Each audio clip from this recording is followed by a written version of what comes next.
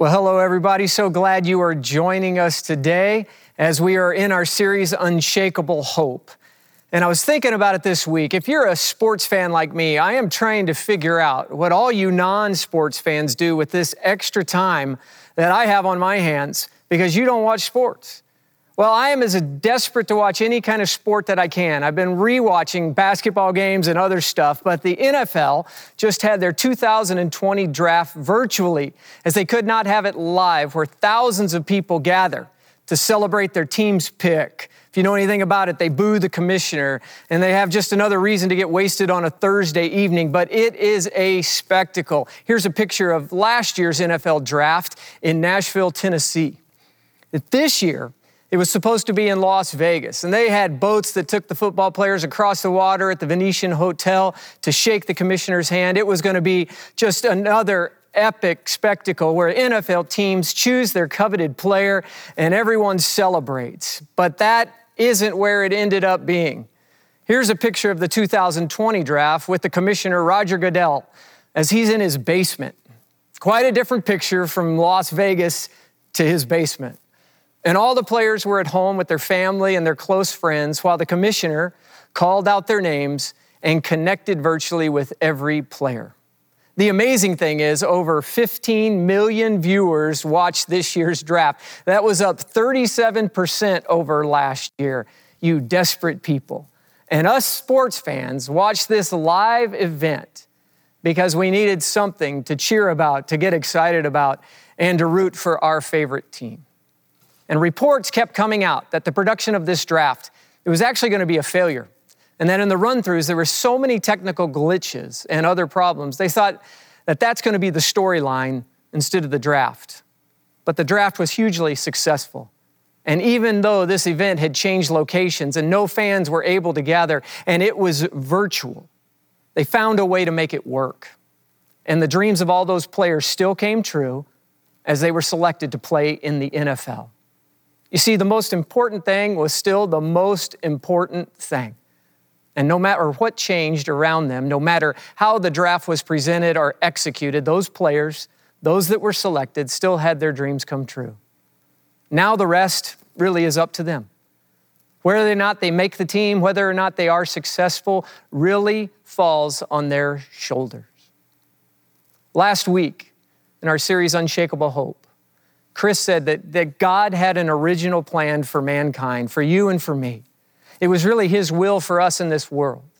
And He saw the earth and it was formless and it was empty and dark, so God created. Most of you know, in Genesis chapter 1, He created light and darkness. He created earth and sea, trees and plants.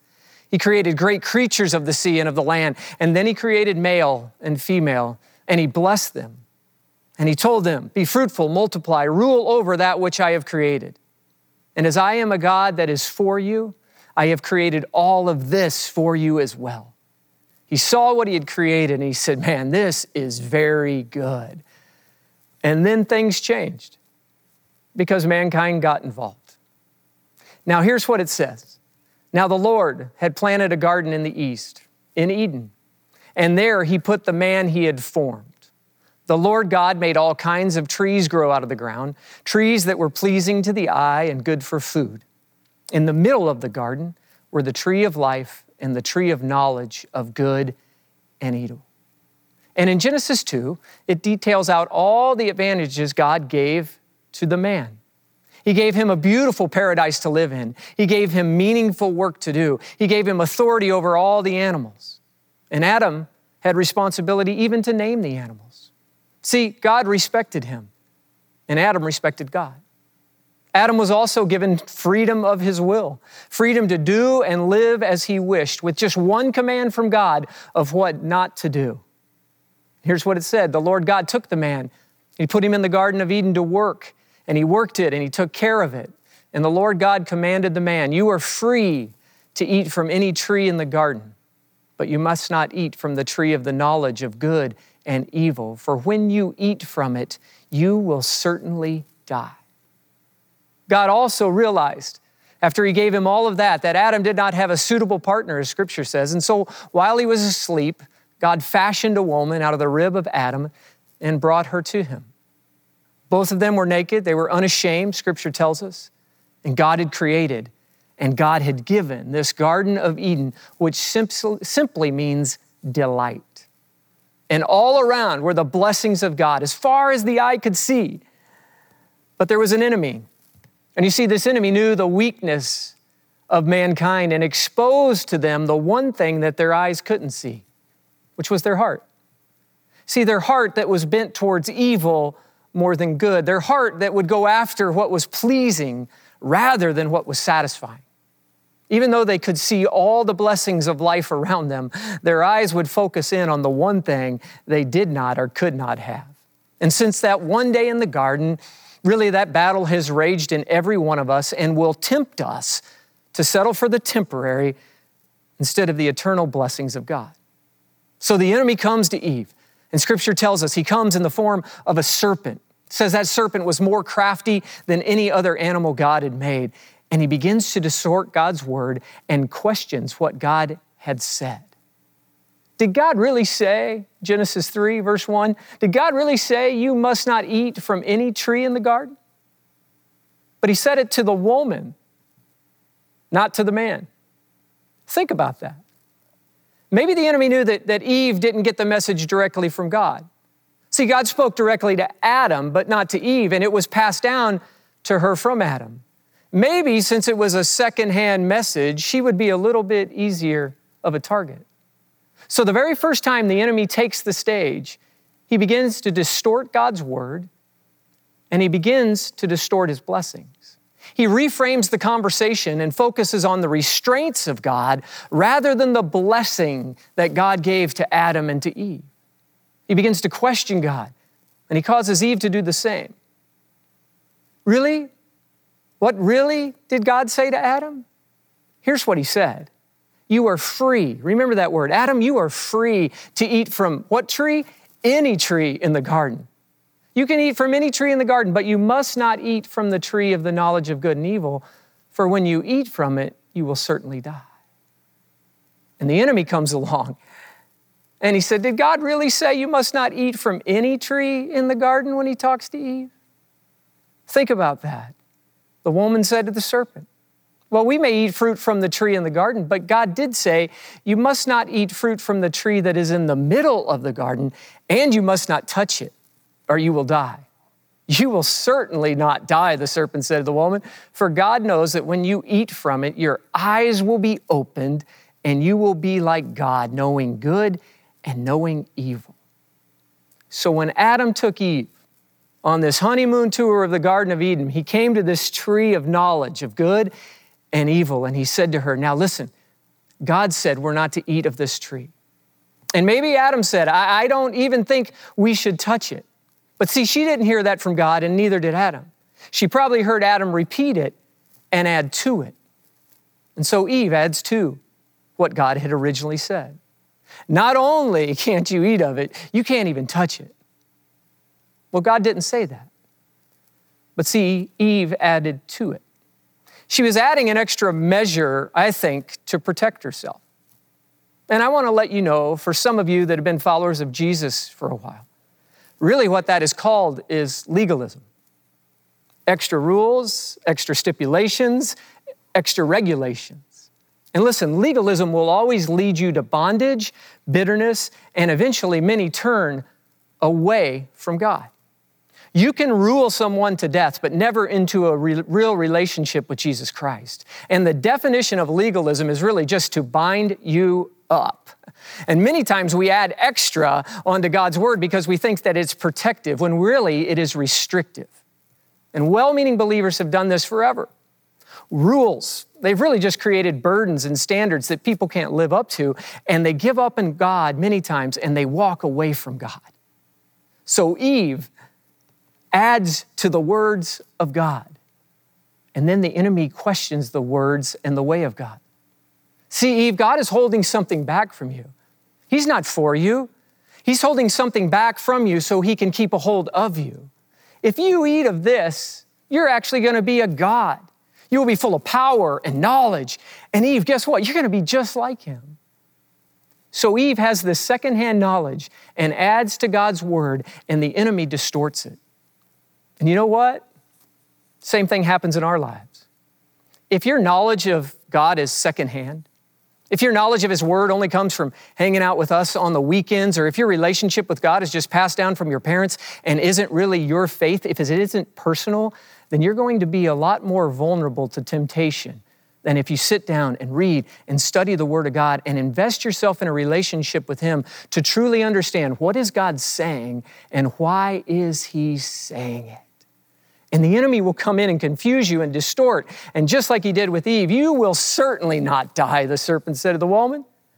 For God knows that when you eat from it, your eyes are going to be open and you're going to be like God, knowing good and evil. Eve, if you disobey God, you're going to be more alive. You're going to be smarter and happier and freer than you are now. Well, wait a minute. I'm pretty free now, serpent, aren't I? I mean, look around. I got all of this. He said everything was created for me. It was for my enjoyment and my pleasure without restraint. It's just one tree, just one. And I have access to thousands of trees. But Eve, just listen up. Unless you eat of that tree, you won't know what it means to live. And I can see Eve in that garden going, I wonder what it tastes like. I wonder what will really happen if I eat one lousy piece of fruit. Come on, God, it can't be that bad, can it? And you see, for us today, whatever it is that goes against God's word, it's always that first step that doesn't seem like such a big deal until it is. Look back on your life right now. And you got where you are one step at a time, and that is how the enemy works. He loves it when we begin to ignore all of our blessings and we begin to focus on that one thing we can have or that one thing that is happening to us. Chuck Colson said it like this, that the sin in the garden was not just eating a piece of fruit, it was coveting God-like power. We can ignore God's word and look away and think we have it all together, and we can do this. We look at the tree or we look at the garden. It just matters on your perspective. What is it that we want? And why is it that what we want is the one thing we don't have? Look, you will have power and you will be like God and your eyes will be open to see good and evil. Sounds pretty tempting, huh? Well, it was to Eve, and here's what happened. When the woman saw that the fruit of the tree was good for food and it was pleasing to the eye and also desirable for gaining wisdom, she took some and she ate it. She also gave some to her husband who was with her, and he ate it. And then the eyes of both of them, they were opened, and they realized that they were naked. So they sewed fig leaves together and made coverings for themselves. I started thinking about that passage. You know, Adam, he was really the weaker vessel, right? I mean, think about it. Eve was seduced by an evil supernatural being. Adam, he was just overcome by peer pressure and by a convincing, beautiful lady. There's quite a difference there. But the enemy, you see, the enemy wants us to see sin as something good that a bad God doesn't want us to have. And his main lie to us is sin is not bad and God is not good. And just like there was a battle in the middle of the garden between good and evil, there is a battle in the middle of your life going on right now, in the middle of the circumstances that we are facing today. And the question is, are we going to continue to trust God? Or are we going to turn our ear to the whispers of the enemy that feeds us the lies of deception and have us focus on our temporary inconveniences and the chaos that surrounds us instead of the eternal victory that is ours as children of God? Today, I think God's word, and for us as followers, we need to be believers that our victories are going to be greater than our losses in this season of uncertainty. And that depends a lot on whose voice you are listening to and whose voice you are listening for. See, for me, I started thinking about the middle of the garden. And I started thinking about my week this week as I was just watching TV. And I just want to admit, I was watching the news and I just got frustrated because I had heard so much stuff and so many confusing things, and frustration was setting in. And you know what I had to do? I just had to turn it off. And I had to make a decision that either I'm going to trust and believe in God's word, and I needed to go to God's word to kind of recenter my heart and to recenter my mind, because this negative was just continuing to come my way and frustration was mounting. And I know you've probably been in the same place. As many times we hear so many things that come in and we're not sure how to gauge and monitor it all. But see, God spoke to me this week, and I pray He's been speaking to you. Because in the middle of the garden, God spoke. See, remember, God had planted the garden in the east of Eden. And the tree of good and evil, it was in the middle of the garden. I don't know how far that was from the east, but Adam and Eve had to go on a journey to get to that tree in the middle of the garden. And my guess in their humanity is they might have been seeking out that tree instead of listening and trusting in the voice of God and standing firm right where they were. See, the God of the universe spoke directly to Adam, and he chose not to listen. And then Eve gave in and lended an ear to the lying serpent, and the blame game began. God comes as he saw that they had ate of the fruit, and he asked, "What are you doing?" And the man said to God, "The woman you put here with me, she gave me some fruit and I ate it." And then God asked a question of the woman. He said, "The serpent. It was the serpent that deceived me and I ate it. It was his fault." And just like Adam and Eve, our whole nation today has developed this victim mentality. It's never our fault. We blame pretty much everything, whether it's poverty or poor education or job losses or pressures. Maybe it's the federal government or big corporations, our spouses, you name it, we blame it. Everything and everyone except ourselves. And God, if you look at Scripture in Genesis 3:13, just simply ask Eve a question. What is this you have done? Think about that. After sin had come into the world, what is this you have done? And Eve blames the enemy for deception, and then God speaks to her. He didn't ridicule. He didn't chastise. He didn't blame. He didn't strike them down and kill them in the moment. No, he just asked a question. What is it that you have done? And the first thing he does after Eve blames, he puts the enemy in his rightful place. And he says, "Listen up, enemy. You will eat dust for the rest of your days. Enemy, you and your ways will not win." I love that. He didn't go after Adam and Eve. He went after the enemy, and he still does that today. The psalmist said in 108 verse 13, "With God we will gain the victory, and he will trample down our enemies." It says this, "But thanks be to God, he gives us the victory through our Lord Jesus Christ." 1 Corinthians 15:57. He puts the enemy in his rightful place and has been doing that every day since the garden. But I think with the question, God was just looking for the honesty of Eve. Eve, what have you done? And I wonder what would have happened if she'd have just said, "You know, God, I messed up. I did what you told me not to do, and I'm sorry." I think God could work with that kind of response, and I think he wants to work with us when we respond and confess to him. 1 John says this, "If we confess our sins, he is faithful and just and will forgive us our sins and purify us from all unrighteousness." That scripture says your confession equals faithfulness, and God's forgiveness of you and your sin brings purification to your life. And he says when you sin and you go against my way, he says just confess. And forgiveness is awaiting you. When they did the mock draft for the NFL, as I told you, to test and see if it would actually work, there were a ton of problems. And that's why so many people were saying before the draft that it's going to be a huge failure. And just like many people thought the virtual presentation of the NFL draft would fail, I think the enemy thought it just might be the season. It might be the season that God's church fails and God's people give up on him. And think about it. If you were the enemy, pretty good scheme to get the church not to meet, to close down all your buildings, to then cripple the economy and destroy people's lives, to spread fear and deception and cause the world to be in fear instead of full of hope. And I could go on, but what the enemy meant for bad, God can and will turn into good, and he already has. Here is our temptation, especially in this season. just like Eve. It's to listen to the voices around us for wisdom instead of listening to the voice of God. I was coming out of my office at home and I walked past this wall of pictures. And we have these pictures that are going to be on the screen right now, and you can see just our family. It's our Christmas pictures from 2009 all the way up to 2020. And we still have a couple spots there waiting for the next 2 years of pictures. And as I came out of my office and I was preparing this sermon, I saw those pictures and I was just reminded of God's faithfulness throughout the years for me and my family.